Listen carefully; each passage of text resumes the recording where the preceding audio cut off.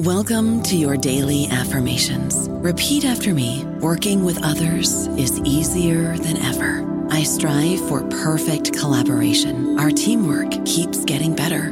Yeah, affirmations are great, but Monday.com can really get you the teamwork you desire. Work together easily and share files, updates, data, and just about anything you want all in one platform. Affirm yes to start, or tap the banner to go to Monday.com. What if you could have a career where the opportunities are as vast as our nation, where it's not about mission statements, but a shared mission? At U.S. Customs and Border Protection, we go beyond to protect more than borders. From ship to shore, air to ground, cities to local communities, CBP agents and officers are keeping people safe. Join U.S. Customs and Border Protection and go beyond for something far greater than yourself. Learn more at cbp.gov/careers. Hello, everybody. This is Marshall Poe. I'm the editor of the New Books Network, and I'd like to tell you that we have a new and improved website. It has two new features that we think you'll love. One of them is a vastly improved search engine, so that when you type in keywords, you'll get a bunch of episodes really quick. The other is the ability to create a listener account, and in that listener account, you can save episodes for later listening, so you can create a kind of listening list. We think these features are neat, and we think you'll enjoy them. Please visit the site today. Welcome to the New Books Network. Tēnā koutou e te whānau. Welcome to the New Books Network. I'm your host, Ed Amon, for the podcast New Books in Australia and New Zealand Studies. I hope everybody is doing well out there. You've had a good summer or having a very happy new year. New Zealand has been great. We've been having some great weather recently, especially in Auckland. Today is a fantastic day. We are talking to two great authors of the new book called Stepping Up: COVID-19 Checkpoints and Rangatiratanga. The authors are Dr. Maria Barge, who whakapapa to Te Arawa and Ngāti Awa, and is an associate professor in Maori Studies at Te Herenga Waka, which is the Victoria University of Wellington, and her research spans a broad range of topics, including Maori representation on local central government, Maori resource management, renewable energy, climate change, and diverse economies. The other author we have today is Luke Fitzmaurice. He's a teaching fellow in Maori Studies at Te Herenga Waka, Victoria University of Wellington again, and a PhD candidate in law at the University of Otago. His research covers topics related to Maori and the law, including family law, Te Tiriti o Waitangi, and the rights of tamariki children, whānau family in child protection system. And according to the book, he's a bit tired because he's a new father. So congratulations, Luke, and welcome to the podcast, you both. Thank you for having us.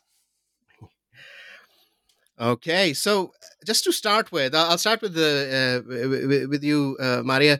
In terms of your background, just for our international audiences, what is your background and what has led you into academics? Well, in some ways, I might not have ever left academics. I've always been passionate about politics and the state of the world and trying to make it a better place. And for me, also being a lover of books and reading and research, naturally, I've kind of hung around in the university as a space where I think it's, not only desired, but kind of, your job to be doing these sorts of things. So love that. And as you mentioned, I'm from Te Arawa and Ngāti Awa, which are iwi in the Bay of Plenty / Central North Island of Aotearoa, New Zealand, and always keen to help out my hapu and iwi as well. And so the issues that come before them I see as kind of key research topics. So, yeah. Great, thank you. And Luke? Yeah, I came to being an academic, I guess, through I used to work in government, and I enjoyed that for a while, and that was what I did when I finished uni. And over time, just personally, I felt like there were these bigger questions that I wanted to ask and answer that weren't our role day to day when you're doing policy development. And they sometimes were, but the job was to get on with the job.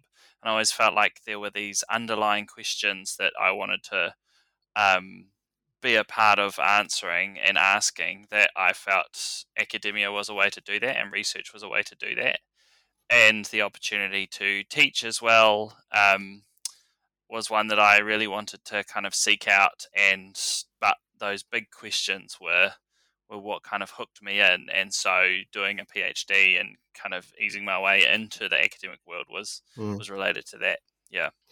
Oh, that's quite fascinating, because for me as well, it was a bit of I'm not back in academia. I'm doing my master's. I don't know if that's considered academia. I guess it is. Master's yes, is. Totally. I always thought that I always thought PhD was academia. I was working in a pharmaceutical company for a while, and then they always, being the brown guy in the company, they always thought that I knew things more than other people, and also I was reading up, and I was very much interested in books, and I was trying to find my place in Aotearoa as well. I said, listen, this can't continue anymore. I need to do it properly. So then I went into start doing the masters. So it's a great journey as everybody's on. Coming to the book, what really led you to write on this very specific topic? Because it's quite a divisive and popular, you can say, in a way that it always pops up, this topic, every time. Stepping Up, the book, COVID-19 Checkpoints, and Rangatiratanga. So what brought you to this kaupapa and to write about it?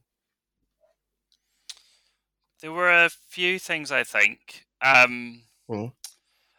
For me, one of the initial hooks was that I felt like, as you said, the checkpoints were very well known in a sense. They were often in the media and in the news a lot when they were established, and then ever since, really, they've featured.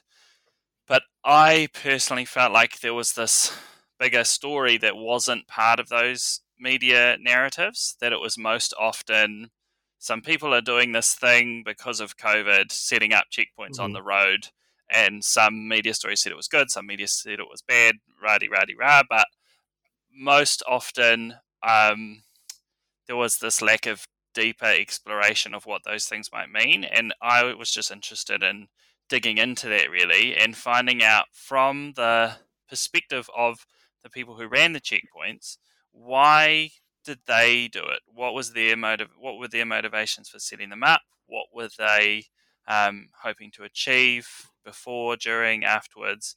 And what does that say about this bigger? What's the bigger story there? Because I think when we think about something like rangatiratanga, for example, or Indigenous self-determination in any context, it's often this quite abstract idea to people who aren't very familiar with it, and even people who are enthusiastic about rangatiratanga and say Māori self-determination is a good thing, often, and I would have put myself in this category a while ago, couldn't specifically articulate or say what that might look like, and I felt like the checkpoints were a very concrete example of that, and a very tangible way to tell a story around self-determination that was so well known at a surface level about what the checkpoints were and what they involved, but was this way to tell another story that people might be less familiar with, and then alongside that to capture and share the perspectives of the people who were running it and who were out there on the front line every day during the lockdowns was another thing that we just personally, going into the project, wanted to do for their sake as well. So there were a few things in there that made it a project that felt worth pursuing. Yeah, and you mentioned Rangatiratanga. Just for our audiences, what is the significance of the concept? What is the significance of this concept in terms of Aotearoa and having this the partnership between Tangata Whenua and the government, and why is it so important for all people of New Zealand, Aotearoa? Something about that. So rangatiratanga for international folks and possibly for some people in Aotearoa, they may not be familiar with rangatiratanga as a concept, but it is loosely self-determination, translated as self-determination, and of course is one of the key elements of Te Tiriti o Waitangi, as you mentioned, where Te Tino Rangatiratanga was reaffirmed for Māori in that treaty between the British and Māori rangatira in 1840. So, we know that there are two versions. One's in English, one's in Te Reo. We know under international law, in cases of dispute, we look to the Indigenous text, and so that's where we look to our Te Reo Māori language version of Te Tiriti, in which we have this concept of rangatiratanga be embedded there, being reaffirmed for Māori, so self-determination being reaffirmed for Māori. So that's something I think that for many Māori has been key to this idea of a partnership between the Crown and Māori since 1840, and a number of misunderstandings and disputes that we've had, in fact, can be traced back to the British trying to assert their assumption of sovereignty, and Māori firmly sitting with this rangatiratanga and wanting to keep that idea that these two strands of law and politics and economics actually would continue side by side. It's very interesting. I did my last paper was in Indigenous psychologies, and I was asked by my professor to choose a Indigenous concept, and I chose Tino Rangatiratanga. And when I started to delve into it, it was one of those terms that you might call it gateway concepts. That once I dipped into it, it turns out rather than a swimming pool, it's like a whole ocean. So it is, and is a very, and it's core to it is the core to the Tiriti, according to my understanding. My question is that it has been mentioned in the book at the later part, in the learnings part of it, but I think it's a good point to talk about it. Where does Tino Rangatiratanga apply in terms of levels? At the iwi level, at the hapu level, at the whānau level, at the individual level, and how does it apply to the Crown or for instance, Tangata Treaty, who are not Maori? I think it applies at all those levels, and one of the things we were keen to communicate is that from a Crown perspective is often misunderstood. The Crown has had this tendency to narrow the concept as much as they can, and one way they have done that has been to only deal with iwi, and even only deal with particular organizational structures within iwi. So they want to deal with the corporate runanga structures with iwi, and there's not necessarily anything wrong with that, but it is not the only expression of rangatiratanga. Rangatiratanga is something that exists at a hapu level, and something that exists at a whānau level, and like you said, can even exist individually. I think those whānau and hapu groupings are the most neglected from a Crown perspective, is that it's inconvenient for the Crown to have to deal with those smaller groups, but from a Te Tiriti perspective, that's where rangatiratanga lies, and that's the duty that exists to not just force Indigenous peoples to cooperate with the Crown in whichever ways the Crown deems convenient for them, but in ways which actually are exercised and chosen by those groups and whatever forms they take. So they may take iwi level, and we saw that in some of the checkpoints they were iwi run, some were cooperation between different iwi, but others were on a much smaller community level and a whānau level and a hapu level, and those are just as valid and sometimes even more important. Mm. The so in terms of the triggering of this action of setting up the checkpoints, what did you think was the reason behind stepping up and taking this action? Where, in other parts of the country, other communities did not. Maybe, in Christchurch, people didn't take this action. And non-Maori people also did not take this action. So, what specifically were the reasons that led to people in these areas to take this action of setting up the checkpoints? Some of the communities in particular that we spoke to had a real sense that the government had let them down in the past, and they had a very strong awareness of their vulnerability to COVID if it was allowed to come through. And so one was in the far north, where health resources there are just really neglected by the government over a very long period. One was on the east coast, where there's a similar situation. I think they had a 3-hour drive to the nearest hospital, which itself was a very small hospital. And this sense that they had to step up, there was a combination of things. So having to step up due to that isolation and that sense that no one was going to do it for them, a duty to do that for the people in their communities, and a right to do that based on their tikanga and what they knew to be right and their kind of duties towards their own people, was the combination of things that in some cases just made it seem like the only option and the logical thing to do from their perspective. This wasn't this determination of, this is going to be controversial, maybe we should do it. It was like, this is just the only obvious thing for us, and how could we not?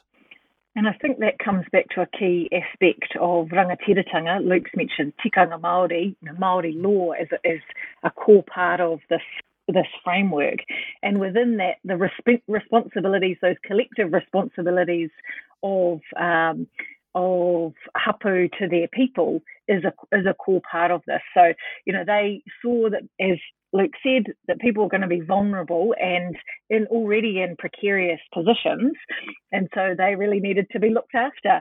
And so that idea of being responsible for people and responsible, in fact, for the land and the natural environment is a core part of tikanga Māori and rangatiratanga as a larger element. One thread I saw in the whole book was that we were going to do it. I mean, if it's accepted or not, people agree with it or not, it doesn't matter. It doesn't matter. We were going to do it. It's our action. We took the action, and everybody, each of the 4 checkpoints, they did it in a different way. So, can you just outline some examples of the different ways that they went through it? Obviously, people have to buy the book to read all of it, but just some examples on what were the differences between the 4. There were a few differences. One was how they were organized. So this is something I alluded to before, that some were hapu-led checkpoints that just their hapu decided that was what they were going to do. Another was just a group of community members who initiated it themselves and ended up partnering with a health organization that was part of that community. The one we looked at in the far north was a collaboration between 2 different iwi, and the one that we looked at in Taranaki was one iwi that was part of a broader collective of 8 iwi that were all in communication about it. So different organizational and authority structures. Some were a hard border, 24/7 on the checkpoint, not letting anyone in or out, which was in line with the government lockdown regulations of that period. Others were a major highway through the middle of the country, so that was not as much of a hard border, but was pulling people over and asking questions about whether they should be traveling, and then using it also as an opportunity for a public health response. That information on COVID, information on self-isolating and lockdown rules and those sorts of things. So using it as a mechanism for a broader initiative, not just stopping cars. And that was actually something that was common to all of the checkpoints. This was one part of a broader response that included things like food packages and health information and getting information generally about COVID and what was happening. This was quite early on in the pandemic when we were talking about their experiences. So there was a lot of uncertainty, and all of the checkpoints used the opportunity to be sharing that information with whānau in their communities. So some differences and some core similarities. And also, it's when the kaupapa then is then highlighted in the media, and different news item comes in. It's unfortunate that it is outlined in a way that a couple of guys, they just went on the road and then they put the road cones on, and that's what they're doing, right? And then you get the sense of that's what's happening. And so when you read the book, you get an idea of what background work went behind setting up one checkpoint. And then afterwards, people felt the consequences of it in terms of their own relationships within the community, and the relationship with the police, and then positives came out of it as well in the end. That we will talk about that later. My question was that why is it, and it might not be a thing related to the book, but why the deeper level of investigation not done by media when covering these topics? For instance, we only highlight what David Seymour has said or what someone else has said, and then we don't go deeper. So why? What are the main reasons around that? I think the media, in some ways, we know there's a fair bit of research about racism in the media, but we also know that the media are pressed for time, and they don't, they have a certain a time slot that they've got to fill for whether it's TV or radio or whatever. So they're pressed for time. So they're taking shortcuts to the fastest way of building their package to deliver. And so, we have had over the years, key Māori journalists have tried to encourage reporters to add a little bit, even if it's sort of 30 seconds of the history of things at the beginning of stories to give it a better context. But I think often this is down to, and some might say this is a generous interpretation, but down to speed and needing to rush stories.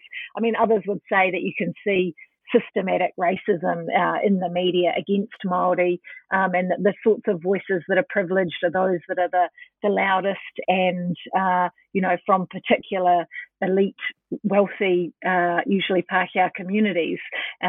So, there's different elements, I think, to it. One of the key points here, though, was that the reason to kind of share the stories of these heroes really on these checkpoints was to show all of the work that goes in, and in some ways to try and fight against those stereotypes that Māori are just sort of sitting around or waiting for things to happen to them. When actually we know from being involved in Māori communities, people are so busy trying so hard to look after others, to look after again, the natural environment, and there are so many meetings on weekends. They're not just, out fluffing around in the spa pool. There are meetings, and in this case, rosters, late nights of people collecting resources together or delivering food parcels to people or finding cones, as you say, and signs and high-vis vests and masks. And, there's people mobilizing all of their networks, so much time and energy going into these sorts of things. And I think this is just one of the many examples of the kind of work that Māori are engaged in. And we know I mean, some of the research on volunteering is a bit dated now, and perhaps if someone's interested in doing another thesis on that, they should. But we know from some of the research around volunteering in New Zealand, Māori have some of the highest levels of engagement in what we would call, mahi aroha or volunteer work. And that's because of those obligations again to community, to hapu, whānau hapu, marae as well, and your communities and the whenua. So people out killing possums and, engaged in protecting the environment in all sorts of ways. That's again all part of the time and energy Māori spend on their responsibilities.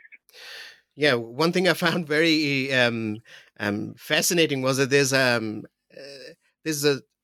there was like a system of bureaucracy was created within. Everybody just took up their responsibility, and then their own paperwork systems, and there were lines of you can say hierarchies within them, and they just set it up, and then it's like, we don't need anybody else's approval. We can do it ourselves. We don't need to wait for the government to step in.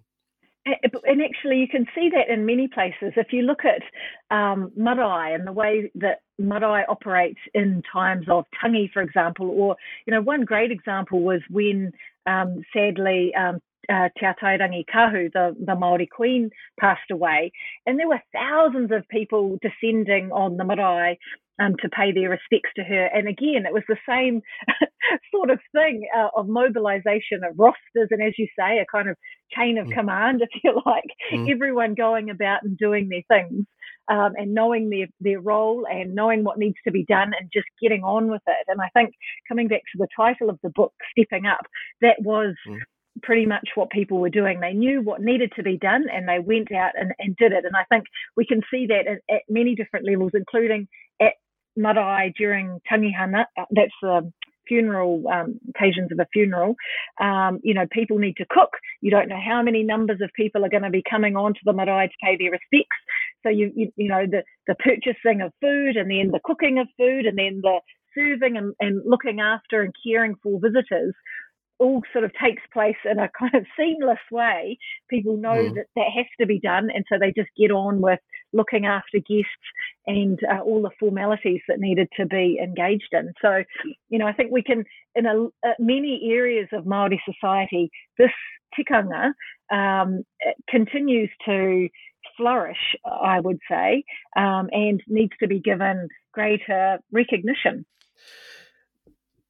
I think the point about organisation was one thing that I learned as well, is that the different groups involved in the checkpoints had been in touch with each other, and they had, especially those who set them up early, had developed paperwork or protocols in their organisation that they had shared with others, and some of the ones to follow their lead used some of that and did some of their own things, but there was this cooperation between all the different groups that I didn't realize existed, and is another illustration of the systems and processes that do just get established, and are another example of rangatiratanga and self-determination actually being cooperative as well. I don't know about you, but I'm very busy and I don't have a lot of time to cook. That's why I subscribe to Factor. Eating better is easy with Factor's delicious, ready-to-eat meals. Every fresh, never frozen meal is chef-crafted, dietitian approved, and ready to go in just 2 minutes. You'll have over 35 different options to choose from every week, including Calorie Smart, Protein Plus, and Keto. These are 2-minute meals. Factor meals are ready to eat and heat, so there's no prepping, cooking, or cleanup needed. They're flexible for your schedule. Get as much or as little as you need by choosing your meals every week. Factor's the perfect solution if you're looking for fast, premium options with no cooking required. Sign up and save. We've done the math, and this is important. Factor is less expensive than takeout, and every meal is dietitian approved to be nutritious and delicious. Head to factormeals.com/NBN50 and use code NBN50 to get 50% off. That's code NBN50 at factormeals.com/NBN50 to get 50% off. Yes. And it is, as they went on, in the media as well. And when the second round of it came up in time of the traffic light system, when they come up, there was essentially I saw this usage of the words roadblock being used quite a lot. But these were not roadblocks; they were just checkpoints, just to say keep communities safe. So sometimes the wordings that are used in the media as well are kind of twisty in a way that they lead to a bit of a confrontation in the comment section, and I guess that favors well in terms of click rates, etc. One thing I wanted to ask, that there was this, and it's discussed in the learning section, that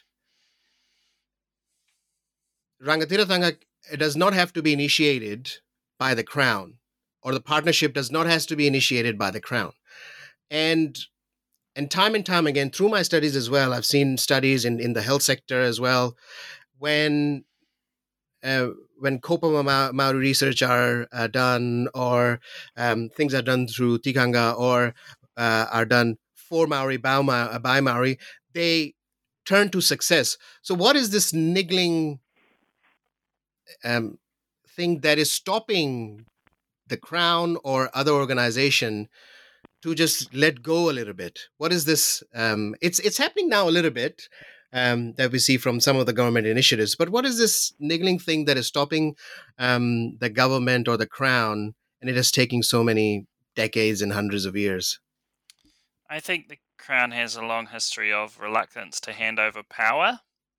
And Maria might put it in stronger terms than that. But that there's this power imbalance between, on the part of the Crown, that sometimes in the face of the most obvious evidence, they still are hesitant to hand over any power. And there's this paternalism mixed with some racism, that there's this implicit assumption that only they can do certain things, and only they can do things well, and in occasional circumstances they'll invite others to join them. And I agree with you that that is starting to change, but it's changing very slowly, and there are still examples where there's refusal to change at all.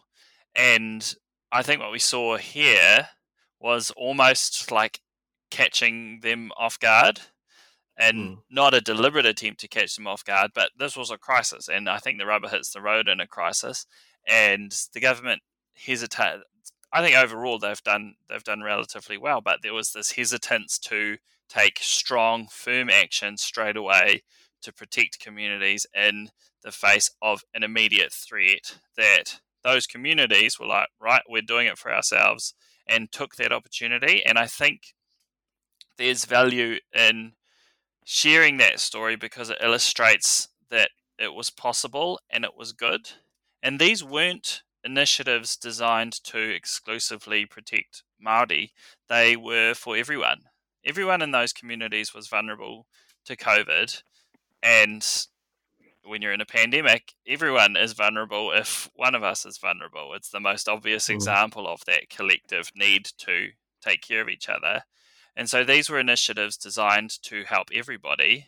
And that's been true of a lot of the Māori responses to the pandemic. I think I read a few weeks ago that in Auckland, the vast majority of people who've been vaccinated in West Auckland have done it through Te Whānau Waipareta, a Māori provider out there.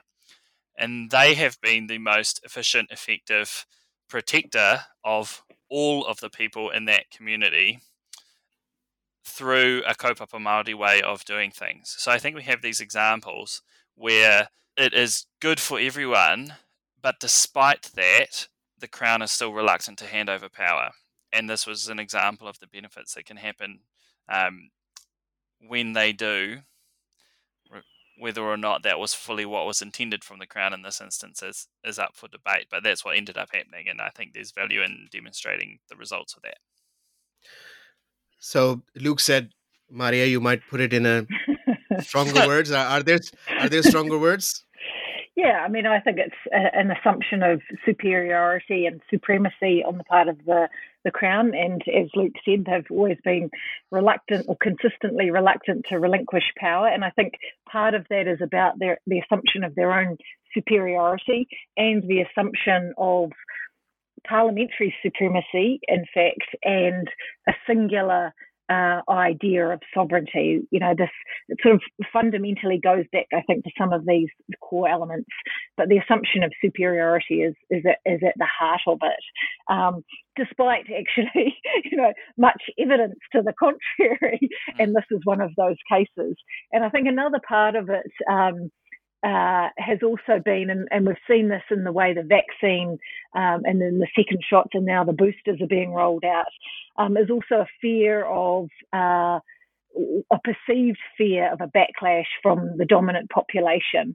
And, if they're seen to be favouring Māori in some particular way. And, this sort of nonsense just keeps re-emerging in the discourse about it, despite what the public health experts say in terms of prioritising those who are vulnerable, prioritising equity considerations and so on. That continues to be fluffed to the side. But we can see change, and I guess that's where we kind of come to at the end of the book is some hopeful thoughts around change that we can see occurring in the area of law, where Luke is, in some government agencies and in some universities, and in our students that we see coming to the university. Their thinking is a little bit different. They're really keen to learn Te Reo Māori. They're interested in learning about tikanga Māori law as a first source of law. And so that interest, I think, is slow, but also growing. And that, I hope, will enable us to eventually have some sort of constitutional transformation to then truly have a kind of Tiriti-led country, in which case these sorts of decisions about pandemics or whatever can be jointly made in a genuine way. Yes, and it you have brought it to the point that I'm actually currently studying. I'm currently working on different formations of government based on Te Tiriti, and Matike Mai is my biggest source of information on that. However, I feel that there was some extensive work done by on the Matike Mai report, and then some suggestions were made in the He Puapua report later as well, and then before there's been constitutional transformation work that has been happening in terms of consultation, even before Matike Mai, big reports have been issued. My concern always is that it's kind of staying in it never goes out. It stays in the bubble, and as soon as it comes out in the media, and then there's a backlash, and the government backtracks and starts to say, no, this is not law, and then it becomes an issue in that sense, rather than moving forward. Small things are happening now. There's health, Maori Health Authority is being established. I don't know where I was going through with this, but my point is that this book kind of exemplifies the fact that from a small community level to the government level, this can happen. Tino Rangatiratanga, or Rangatiratanga is very, very possible, and there's no fear. There should be no fear around it. Yeah, I would agree with that. And I think one of the things that I've taken from this project is that I now believe it will be led from a community level, that the government could turn around tomorrow and say, we're changing the constitution, and it would be great, and I think they should, but I don't actually think it's the thing that would make the biggest difference. I think the thing that will make the biggest long-term difference is if we are resourcing and trusting these communities and whānau and hapu and iwi to exercise their authority themselves and believe that that is going to be good for everyone, and that and sharing the examples of that is how we build some of that momentum towards the bigger constitutional changes that do need to happen, but need a groundswell of support, I think, to an extent, to really stick long term. The pace of change is always very frustrating, and I fully agree with anyone who would say that the government needs to do more and has been really has let us down in things like what Maria was talking about, their refusal to follow the evidence on which communities are most vulnerable to this. So, but for me, that's an illustration that that is not where change is coming from in the long term and in the most substantive ways. It's coming from communities who know what is needed and will just step up and do it. And the more we can enable that, the more that the sum of that is what we will one day call constitutional change, along with changes in law and policy that will enable that, but it will be this groundswell of change, not a prime minister one day deciding that everything is different now. Yeah, I agree with that point, but I go through common sections of regular people quite a lot, and it's quite disheartening. So sometimes I have to turn them off all the time. So this was the prime example of people just ignoring everything and just taking it on board and doing it themselves. Now, in terms of moving forward, is there anything that can be done in other sectors? Like this was the health sector. Or are there any examples happening at the moment in other sectors of Rangatiratanga being expressed in such a way? I think there's things happening in every sector. Everywhere I look, there's change occurring. And even actually from the government side, I mean, I agree with what Luke was saying in terms of incremental change, in fact, has been, if you think of the proliferation of all the little things that have occurred over the last 30 years, that has brought about so much more change than, a kind of big bang event as such. Just small things have inched us forward. Of course, yes, you're right, we've had lots of steps backwards again, but the general flow of the tide is a bit like sea level rise. It's still occurring. Maybe that's a bad analogy.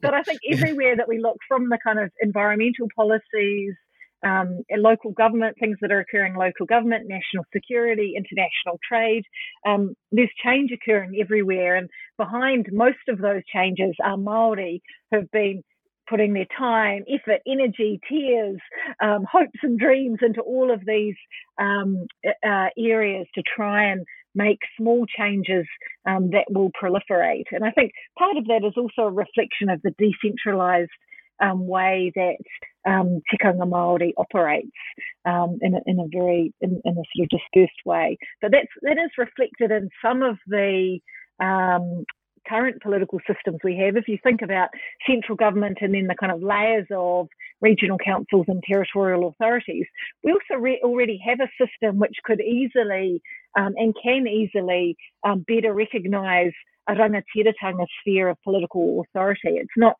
too huge a leap. So I think we can see rangatiratanga being enacted in lots of different areas around the place, and hapu again taking the lead in many of those spaces. So I think there's still a lot to be hopeful for, and still, although the racism, continues to resurrect itself and become visible in many places, there are still also other people that are quietly, pacing alongside Māori, lots of tangata tiriti who are supportive of the things that Māori are doing, lots of tangata tiriti who will now say something publicly, put themselves on the line to defend, policies for Māori or practices that support Māori. And, that continues to give me hope as well. seeing that support. And we need to work together as communities. We're all here, and the environment's in a dire state, as if we need to remind ourselves of that, and we need to work together to have a better and flourishing environment and better relationships between ourselves and the natural environment. So, we'll just keep plodding on, and I think there's still a lot to be hopeful for. Well, that's that kind of brings me to that point of before we wrap up. I had that question in terms of if you take yourself out of your of the academic, or you take the academic head out and get out of the circle. In general population, do you think there is an understanding of the responsibility towards the Te Tiriti or the actual Te Tiriti and the concepts of of Tino Ranga Tiratanga, Mana Motuhake? Is that a widespread understanding, or something needs to be done to have that understanding widespread?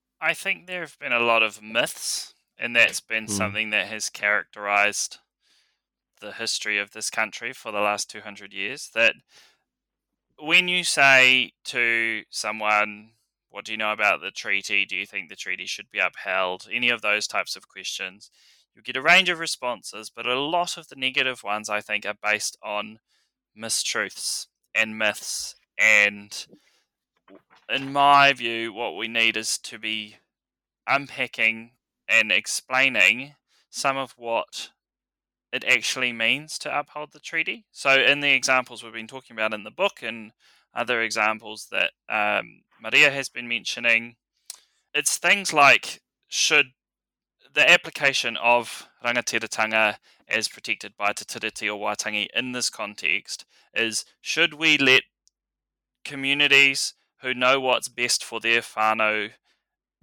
lead a response to a health crisis? And knowing that they can and having ideas for what needs to happen, should we resource that properly and allow them to do that? And if you ask that question to an ordinary stranger on the street, I would say that 90% of people would say absolutely. It would be crazy to not do that. And I'm not naive about the challenges of overcoming people's myths and biases and racism, but I think there's work which can be done there around actually explaining what it might look like to uphold Te Tiriti, because most of the time there will be far less pushback on those sorts of things, and I think that can be one important aspect of, from a Māori and a Pākehā perspective, a Tauiwi perspective, of educating and understanding and having conversations with each other as a whole country about what this might look like, because I think it's less scary than people think. And I think the myths around Te Tiriti o Waitangi have made that more scary for a lot of people than it actually will be. Yes. Maria, you were saying nothing? I think that's right. There's, I still think in relation to people's specific hobbies or their area of work or whatever, there are ways of continuing to explain what Te Tiriti might mean in those different contexts. And I think Luke's right. There's a lot of fear about and misunderstanding or myths about what that might be. And some of that's been exacerbated and sensationalized by the media over the past decades and been quite unhelpful. But I also hear a lot of non-Māori coming and saying, I'm keen, I'm open to this, but what do you want me to do? How do I uphold it? And so that's the more common question, is not sort of straight racism. It's actually people that they want to know the how. What are they meant to be doing? There's an openness there to actually supporting Māori or being Tiriti led, but they don't have a clue basically what they're supposed to do. And so I guess that's where some of the fear comes from is, are we going to do something wrong? And are the Māori people going to get angry at us? But the willingness and the openness is there. So I think we do have some space now to work on answering those how questions. And again, whether it's in health or national security or, Parliament, that's a key question. What does it look like? And I think we do actually have lots of different examples in all these areas of what it could look like and what some amazingly successful partnerships have been in different areas. And I think it's sharing again those stories of success where Māori and non-Māori have worked together in quite different spaces, again, from, pest control to international trade, where Māori and non-Māori or Māori and the Crown, depending which way you're wanting to look at it, have worked together. And there are lots of those stories. And I think a key thing is now to keep sharing those, and that keeps people hopeful and helps answer the how are we going to do this question. So now we've come to a point. I mean, I can talk about this subject because I'm studying it as well for hours and hours, and I cannot get better resource than you two on this to take all that information in. But I think we'd have to come to a wrap up now. Now, in terms of the book, it's a very academically written book, but it's very, very easy to read. Like, for instance, there's the introduction to Tino Rangatiratanga. Then there is the case studies that people were talked to and how the research was done, and then the lessons which were learned, and obviously what's the way to the future. Have I grasped it correctly? The table of contents here, so that people understand, because we talked about several different kaupaua here, but obviously the book is basically based on the concept of Tino Rangatiratanga and the checkpoints and how that exemplifies it. So in the end, so what's coming in the future for you? This is a customary questions that we ask every time with every author. What's on the plate? Any big books coming through? Any big articles coming through? Any big topics of research you're working on? I'm trying to finish my PhD, which has got a life of its own at the moment. So this is about the most coherent set of words I've strung together in weeks, to be honest, and I'm deep in that. So hopefully in the next few months finishing that for me, and then we'll see what's next. I'm involved in a couple of different projects. One is looking at Tiriti-led governance of the environment as part of one of our national science challenges, the Biological Heritage National Science Challenge. So that's a fair bit of work. And then also looking back at my own discipline of political science and international relations and trying to encourage those teaching in those departments within universities to think a little more about what being bicultural and bipolitical in those places might mean. So yeah, again, part of a more international trend of decolonising disciplines and universities, but in our case, focused on our Tiriti framework. Oh, nice. And any books coming out, Maria? Anything in works? Actually, in a short while, I've got a book with Julie MacArthur, an edited collection on environment, politics and policy in Aotearoa, New Zealand, coming out. So there's some fantastic chapters in there. So that's one thing. Oh, nice. Maybe we'll talk about that as well. So, thank you so much for taking up time to have a chat with me and for our listeners. It will be a quite useful conversation over a lengthy time, which was nice. It is a great book. It is a short book and is a quick read, so everybody should go to Huia Publications and order it now. And it will be a great addition to your learning. So thank you both for joining us, and everybody else. I'll see you with another book soon. Noreira, tēnā koutou katoa. Kia ora.